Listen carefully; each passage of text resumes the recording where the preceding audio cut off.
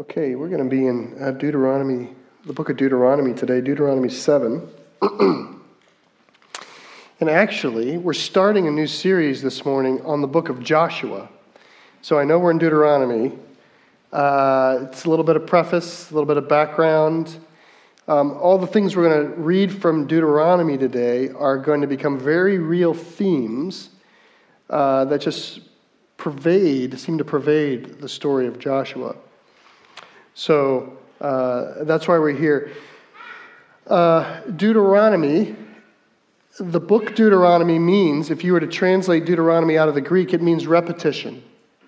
The word is repetition. Because Deuteronomy is a retelling of the story of God, how God saved Israel out from Egypt and brought them to the land of promise. It's a retelling of the law. The teachings of the law.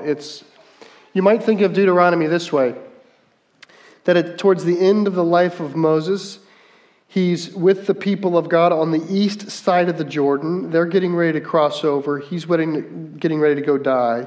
And before he does, he gives this sermon, which reminds them of where they've been and where they're going. He repeats the story. That's what Deuteronomy is. And in a lot of ways, I wanted to start here because we're going to come to Joshua and we're going to do the very same thing that Moses is doing in Deuteronomy. We're going to tell a story. We're going to examine a story of God's people. We're going to repeat it for ourselves and we're going to own it for our own. That's what Moses is trying to do with Deuteronomy. He's repeating the story to create a memory in the minds of people that is their own. And you might think, well, they actually could remember it. These things in the Bible are really not part of our memory per se. But you need to remember, by the time that Moses is out at the Jordan River, by the end of his life, there's almost nobody in the people of God who were around, like of adult age, to process their earlier history. There's three. There's Joshua, Moses, and Caleb. That's it. So for the most part, overwhelmingly, when Moses says, remember when the Lord brought you out of Egypt? Many of the people would be like, not really. Don't remember that. Or they were a wee lass. I remember riding in the back, but my parents didn't tell me what was going on. They were young or they were not. And yet, Moses is going to be repeating this story in order to make it their own. And there's a way that we do that faithfully with the Word. There's an important way that this is why we retell the stories of Scripture, is to make them our own. And to find a commonality with the stories that went before us, preach to us. Which is a really big part of, certainly is a very large premise of Hebrew Scripture, is the power of the story. We're going to look at three principles in Deuteronomy today, but all of them are sort of beneath this idea of repeating in order to remember. So that's going to follow with us as well. But we'll be in Deuteronomy 7. And if you want to turn there, I'll get ready to read. Deuteronomy 1 through 4 is Moses retelling the story of, we left the mountain. We left Egypt, we came to the mountain, we received the law, we built the tabernacle. We left the mountain, we came up to the land of promise. We refused to enter in. God punished us with 40 years of wandering. At the 40th year of wandering, we came back to this place and have faithfully done what the Lord requires. So now we find ourselves at the threshold of the land of promise. That's Deuteronomy 1 through 4. Deuteronomy 5, he repeats the 10 Commandments. So there's this introduction to remember the teachings of God. Okay, Deuteronomy 6 says, so don't stop telling the story. Tell it all the time. Tell it to your children. When you wake up, when you walk along the way, when you sit down, when you're out to work, write it on your door frames, put it on your foreheads, put it on your hands. Repeating this story until it is your own is extremely important. That's chapter 6. And 7 is, okay, so let's look forward. You're getting ready to go. Here's what you need to know. That's the setting here. Let me read the first 11 verses of Deuteronomy 7. Moses says, "When the Lord your God brings you into the land that you are entering to take possession of it, and clears away many nations before you, the Hittites, the Girgashites, the Amorites, the Canaanites, the Perizzites, the Hivites, and the Jebusites, 7 nations more numerous and mightier than you. And when the Lord your God gives them over to you and you defeat them, then you must devote them to complete destruction. You shall not make no covenant with them and show no mercy to them. You shall not intermarry with them, giving your daughters to their sons or taking their daughters for your sons, for they would turn away your sons from following me to serve other gods. Then the anger of the Lord would be kindled against you, and he would destroy you quickly. But thus shall you deal with them. You shall break down their altars and dash to pieces their pillars, and chop down their asherim, and burn their carved images with fire. For you are a people holy to the Lord your God. For the Lord God has chosen you to be a people for his treasured possession out of all the peoples who are on the face of the earth. It was not because you were more in number than any other people that the Lord set his love on you and chose you, for you were the fewest of all peoples. But it is because the Lord loves you and is keeping the oath that he swore to your fathers that the Lord has brought you out with a mighty hand and redeemed you from the house of slavery, from the hand of Pharaoh, king of Egypt. Know therefore that the Lord your God is God, the faithful God who keeps covenant and steadfast love with those who love him and keep his commandments to 1,000 generations, and repays to their face those who hate him by destroying them. He will not be slack with the one who hates him. He will repay him to his face. You shall therefore be careful to do the commandment and the statutes and the rules that I command you today." Okay, so there we are. This is the first word in Moses' long sermon of Deuteronomy where he says, I'm turning you now. You're facing west. You're looking at the promised land. You're about to go in. And he kind of starts by declaring the impossible is going to happen. He says, you're going to go in there, and the Lord's going to deliver up to you 7 nations that are all stronger than you and mightier than you. Okay, so when the impossible happens, this is the command he gives. It's in verse 2. He says, completely destroy them. No treaty, no mercy, no fellowship, no compromise. Now, one of the most important reasons for repeating old stories and making them our own is it forces us to reconcile things that are pretty hard maybe to our ears. As long as you can keep an arm's distance to this, you can kind of convince yourself that there's 2 different kinds of God. There's an Old Testament God and a New Testament God. But if it is our story, now we really have to work this out. What does he mean here? Why? Let's ask, why do we show no mercy? Why must we devote them to destruction, is the literal Hebrew. Make them holy, set them apart for destruction, is the idea. And the answer is in verse 4. Because if you don't, your children will take on their practices and become just like them. And the Lord says, and when that happens, I will destroy your children. You see here, it's not that God hates Girgashites and God hates Jebusites and Hivites. That has nothing to do with it. That has nothing at all to do with it. God hates evil. God hates wickedness. God hates cruelty. Those are the kinds of things God hates. And inside the walls and inside the lives of these people is so much cruelty and hatred and wickedness that he's saying there's simply no way that you can be next to them and neighborly to them and without destroying yourselves. You think of COVID, right? What they have is so contagious, you will get it.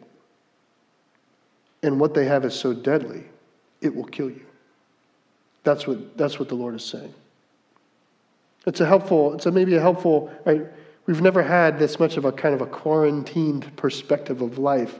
But that's what the Word of God is saying is you can't make a risk assessment like you do with COVID. You know, I'm young and healthy and I have things to do that are important. So here's I look at the risks and the payoffs and I go, this is the kind of life I'm able to live based upon my health and my age.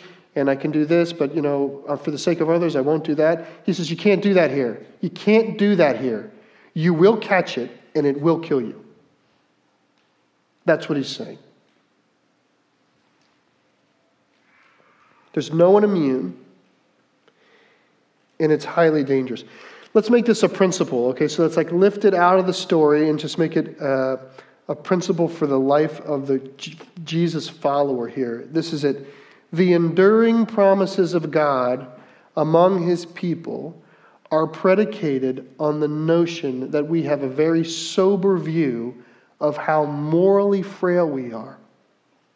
Our moral frailty is understanding our moral frailty and honoring it is extremely important for the life God intends for us. And not only are we morally frail, but we're extremely fragile across generations. This is something that we don't really think this way anymore. We think about our lives all the time, but we don't really think about the continuum of our ancestry. But the Lord, time in and time out, again and again, he repeats and reiterates, listen, if you do this, your children will do this. The next generation will do this. People will come after you who do this. If you slip, they will fall. That is so painfully obvious in these scriptures. It's hurtful to think about how optimistic we are about ourselves. What he's saying here is recognize your moral frailty. Your moral frailty.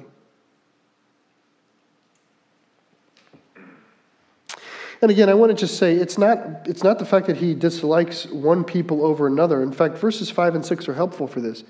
He says, here's what you need to do. Here's what you really need to do. You need to break down their altars, dash to pieces their pillars, tear down their asherim, and burn their carved images.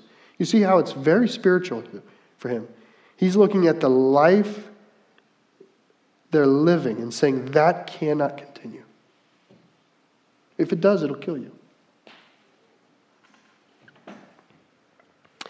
The whole time we're going to be in the book of Joshua, I'm going to be encouraging to think about, the phrase I'm going to use is think about your boundaries or your borders.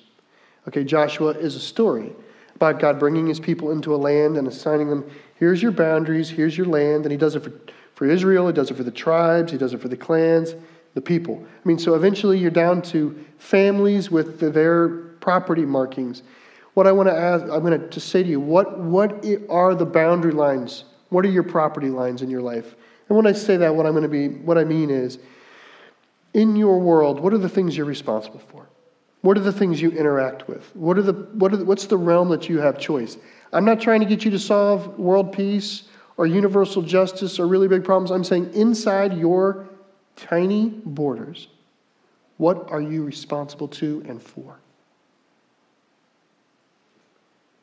That's what God's talking about here. He's saying in that lane, you need to realize that without me, you're morally frail, and with me, you would be obedient. And you wouldn't compromise with these things. And I just want to ask you, within your borders, are there things that God wants you to expel? That you've kept around, thinking, it's not that big of a deal. I'm mostly good. It makes me laugh. Most of the episodes I watch are pretty good. It's just every now and then. Yeah, I know they talk that way, but they don't mean it. If I were to push back on that, it would be a lot of friction at work. It might cost me something. Is there something in your land that the Lord wants you to expel? That's the question. Maybe you've been negotiating with it a little too long. Let's look at the next section. I'm going to read 12 through 16. It's a more hopeful section. In fact, it's going to start off, and the Lord, kind of theoretically, is just going to assume they're going to be obedient. So the premise in 12 through 16 is that, of course, they're going to do what he says. So look at 12. He says, "And because you listen to these rules and keep and do them, the Lord your God will keep with you the covenant and the steadfast love that he swore to your fathers. He will love you, bless you, and multiply you. He will also bless the fruit of your womb and the fruit of the ground, your grain and your wine and your oil, the increase of your herds and the young of your flock, and the land that he swore to give to your fathers to give. You shall be blessed above all peoples. There shall not be a male or female barren among you or among the livestock, and the Lord will take away from you all sickness.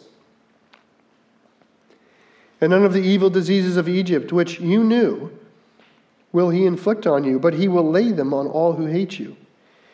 And you shall consume all the peoples that the Lord your God will give over to you. Your eyes shall not pity them, neither shall they serve their God. You serve their gods, for that would be a snare to you." Notice how he ends the same way. Hey, don't forget. So he puts this picture of the good life out. He says, hey, the good life is waiting for you. I'll be faithful to you if you'll be faithful to me. It's full of hope. Full of hope. I will be faithful to you if you will merely be faithful to me. But listen, you got to do what I'm telling you to do. Otherwise, it'll be a snare for you. This will all fall down. But he gives them this really awesome picture of a good life. Fruitful, lively, healthy. He says, to those who follow me, I'll care for them. That's the idea, right? If you take care to follow God, God will take care of you. That's what he's saying here. Sometimes we get this, teachings like this get a little bit squirrely because we turn these into sort of if-then prospects where our affection or attention is really on the wrong thing. Like what we really, really want is the pot of gold at the end of the rainbow. So we're saying, so you're telling me if I do this, you'll give me that. That's not how we're supposed to hear this, okay?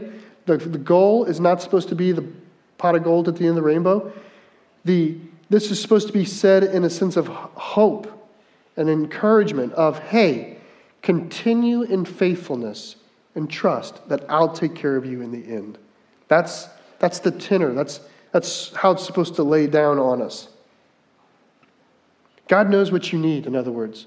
God knows what you need, and he understands the definition of the good life for you. Jesus, at one point in his ministry, he's trying to encourage people not to worry, and he says, listen, consider the sparrows. God takes care of them. Consider the lilies of the field. God takes care of them, right? God knows what you need. Be faithful. I was trying to think about where does this go wrong sometimes. And I came up with 3 ways that this can go wrong, this idea of faithfulness in the good life. The first way is pretty obvious, which is when your definition of the good life is different than God's definition of the good life, this goes south. In other words, and I think we can all identify with this, there are things in the land that the Lord hates. There's things in our boundary that the Lord hates, but we love and we want. He's saying tear things down, and we're like, do we really? But I don't want to tear it down. I don't want to tear it down. Idolatry, the principle of idolatry is it's giving you access to your definition of the good life apart from God. That's what the idolatry is doing. So there are things in our land, I would presume, as a general rule, each one of us, if we were to stop to think, there's things in our life that we actually are describing for ourselves as the good life, which God actually despises. He despises. And that's a kind of an irreconcilable subject.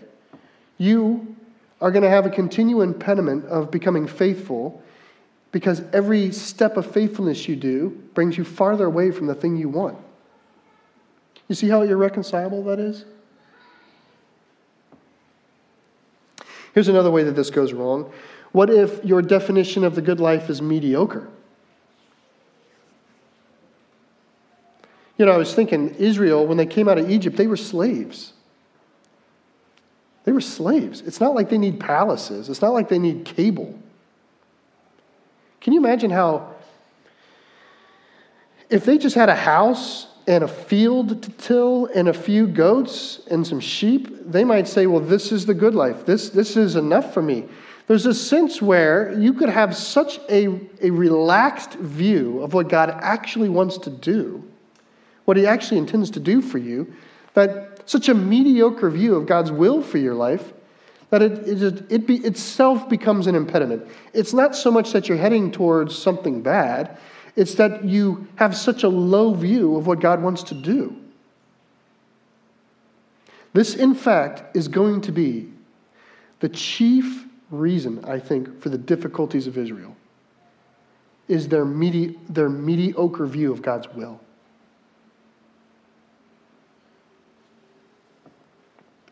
I wonder if that's one of the chief challenges of the church today is we kind of manage to cobble together for us a good enough life. Yeah, well, this is the good life. I'm happy. This is the good life. I have it. I have it.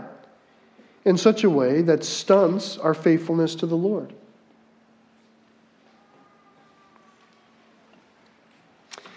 The problem with good enough, right?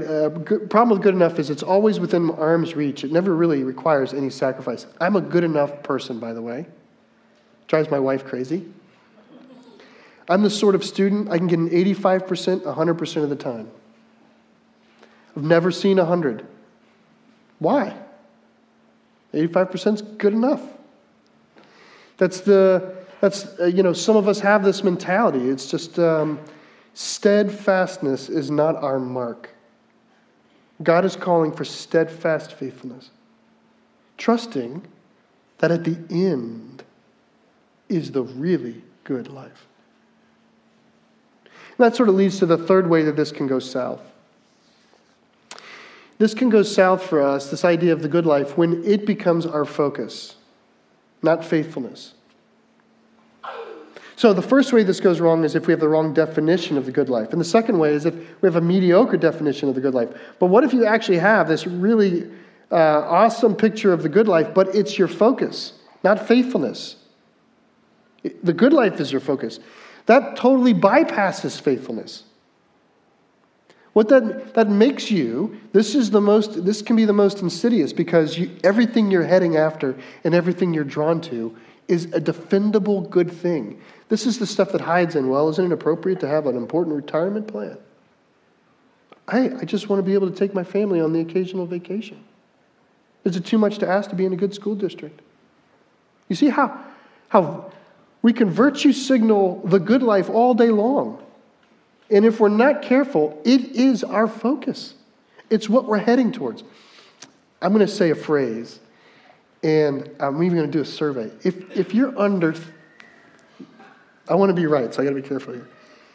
If you're under 25, have you ever heard of layaway? Raise your hand if you've heard of layaway. How about 30? You've heard of layaway? Okay. It's a pretty obscure thing, I think, though. Layaway. When I was growing up, we had layaway. Do you guys remember layaway? I'm looking at older folks. We had layaway. And what layaway was, you wanted something, but you couldn't afford it. So you would go to the JCPenney's, and you needed a stroller because, someone was pregnant. You wanted to get the good stroller, but it was like $250. And you couldn't pay that.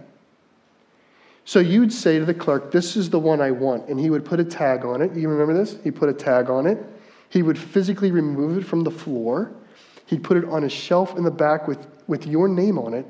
And then what you could do is you could come in week over week and month over month and put money down against it. That's how layaway worked. They would lay it away. And when you finally did all the work and paid all the costs, then they would give it to you. So that we have entirely left the culture of layaway, and we have entered into the culture of credit, which is, actually, no, I want the good life now.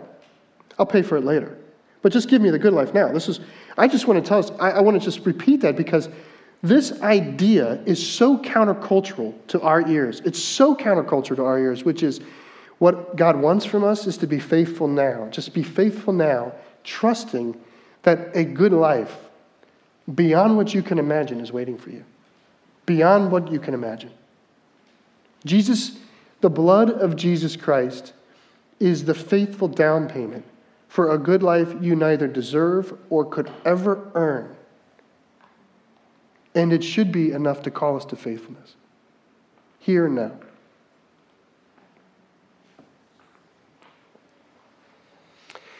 I want to ask you to consider the things inside your borders. You know, the nature of your life. You may be heading towards good things. My question would be, what are you staring at constantly? That begins to tell us something. What are you staring at all the time? What's the goal for you? Is it possible that you've fallen in love with something God hates? That kind of puts us back to the first idea of, hey, if we don't hate what God hates, we're in trouble. It will kill us. The word destruction is a regular word in this chapter. Destruction follows. Or is it that you've sort of just negotiated in this life a sort of cheese ball good life that's just good enough now? And I just want to say, that's not the scenario where the Lord meets us at the end with great life. He might meet you with destruction. That's what we call lukewarm. Or do you want really, really good things, but that's your focus? There's a lot of hope in this section, so I don't want to make this just pure conviction. The hope is, hey, faithful people, be faithful and God will take care of you. God will really take care of you. That's the promise of God. He loves you. Okay, one last reading. Verse 17. Now we're going to get real to how people really feel about this entering the land. He says, if you say in your heart, these nations are greater than I, how can I dispossess them? You shall not be afraid of them, but you shall remember what the Lord your God did to Pharaoh and to all Egypt, the great trials that your eyes saw, the signs, the wonders, the mighty hand, and the outstretched arm by which the Lord your God brought you out. So will the Lord your God do to all the peoples of whom you are afraid. Moreover, the Lord your God will send hornets among them, until those who are left and hide themselves from you are destroyed. You shall not be in dread of them, for the Lord your God is in your midst, a great and awesome God. So here's the Joshua question that you will, I hope and trust you will find yourself acting. Who's taking the land? The people or God?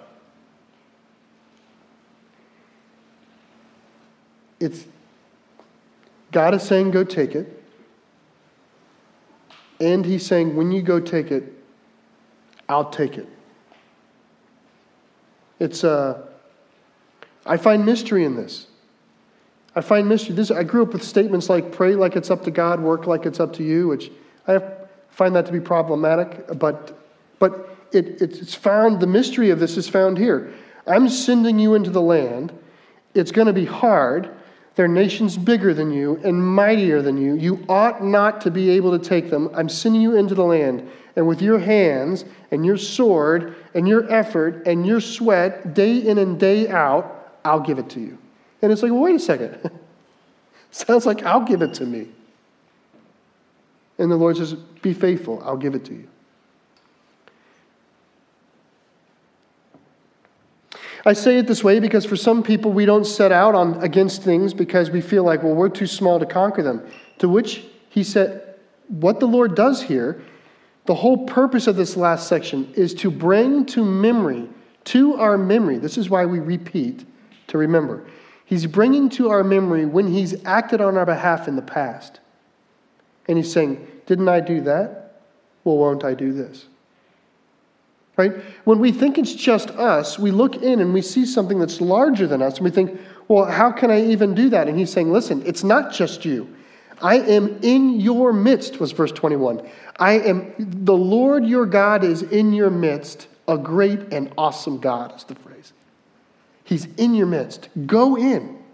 You're not alone. And in some mysterious way, you are not doing it.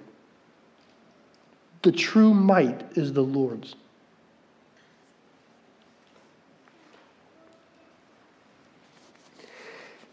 By the way, this is why I think it's important to retell stories, not just the Christmas story. That's probably the one we retell the most, Christmas and Easter. Though I think I think Easter is the most important story to tell here, but to retell all of these stories as though they're our own. Our God brought us up out of Egypt. Our God parted the sea. Our God fed us with manna. Our God led us through the wilderness. Our God parted the Jordan. Our God made the walls of Jericho fall down. Our God slew Goliath. Our God protected Shadrach and Meshach in the fiery furnace. Our God saved Daniel. Our God fed Elijah. We need to say this. These are our stories. Because the more of them you have and believe, the more faithfully you can step into things that look larger than you. Our God raised his son Jesus from the dead. Our God did that.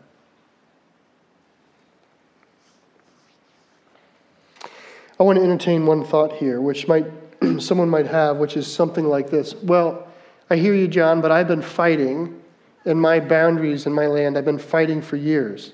I wake up, I fight the same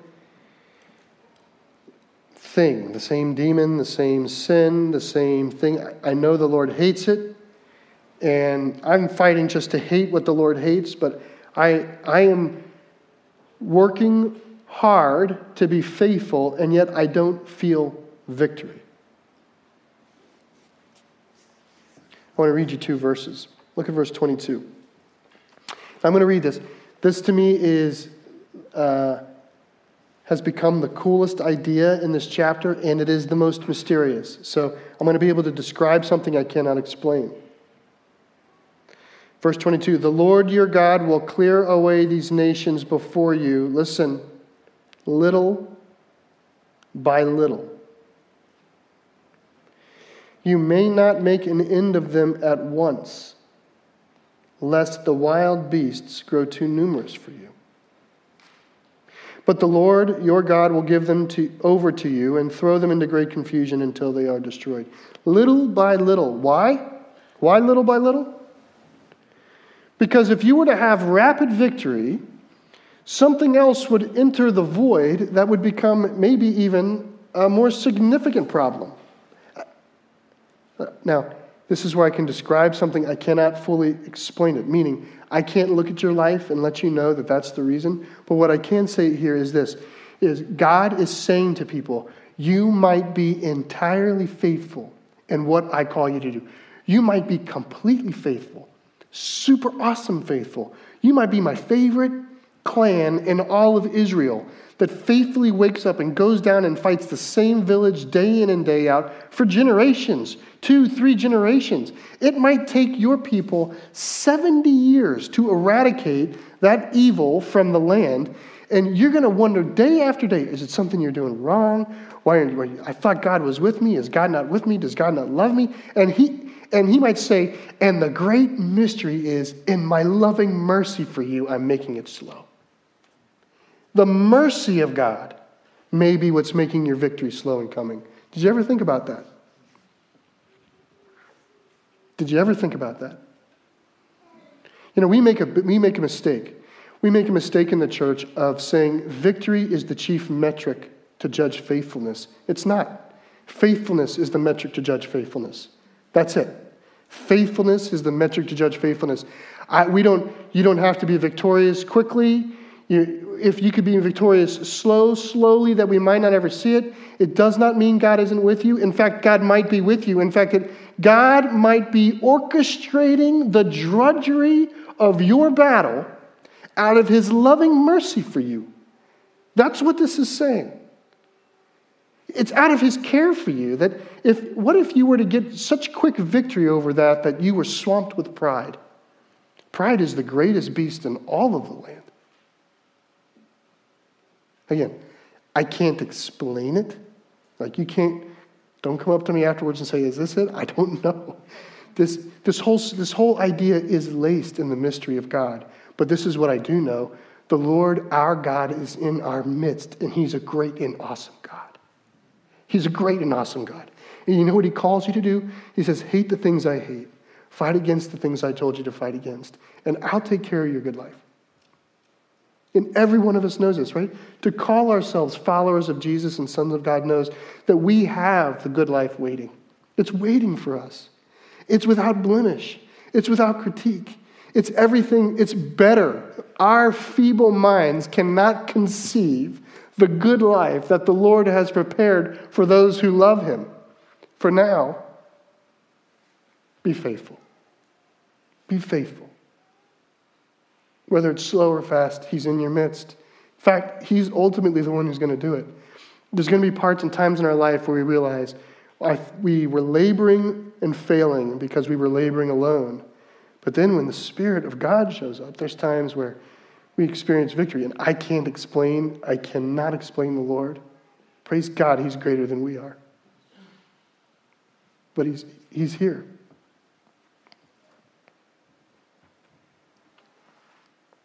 This is going to be the book of Joshua. These themes are going to surface time in and time out. And I'm going to continually challenge you to go in your tiny little world, the world inside your borders. What are the things God wants to talk to you? I'm sure none of us walked in this morning in 2021 with everything figured out. He's got to have something to say. Let's go ahead and bow our heads. Maybe we'll spend this last few minutes just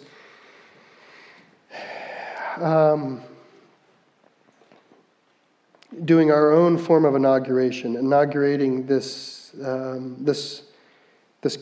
conversation with the Lord about the land. I want you to think about what is your territory as it relates to the Lord. The people you're responsible for.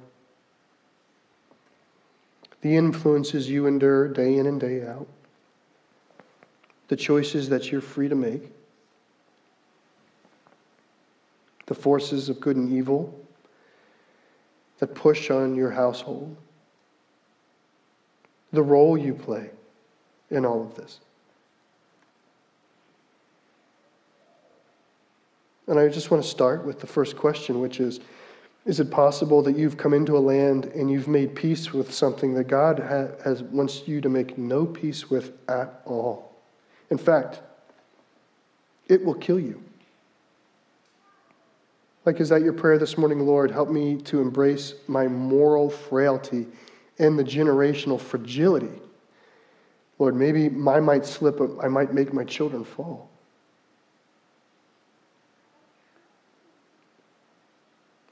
I even want us just to think with an encouraged heart of what God says about be faithful, and the good life will follow. What are we doing with the good life? Are we heading after the wrong life or the right life the wrong way? Or have we just negotiated, this is good enough? Because the Lord's plan is to be brilliantly faithful to you who are faithful to him.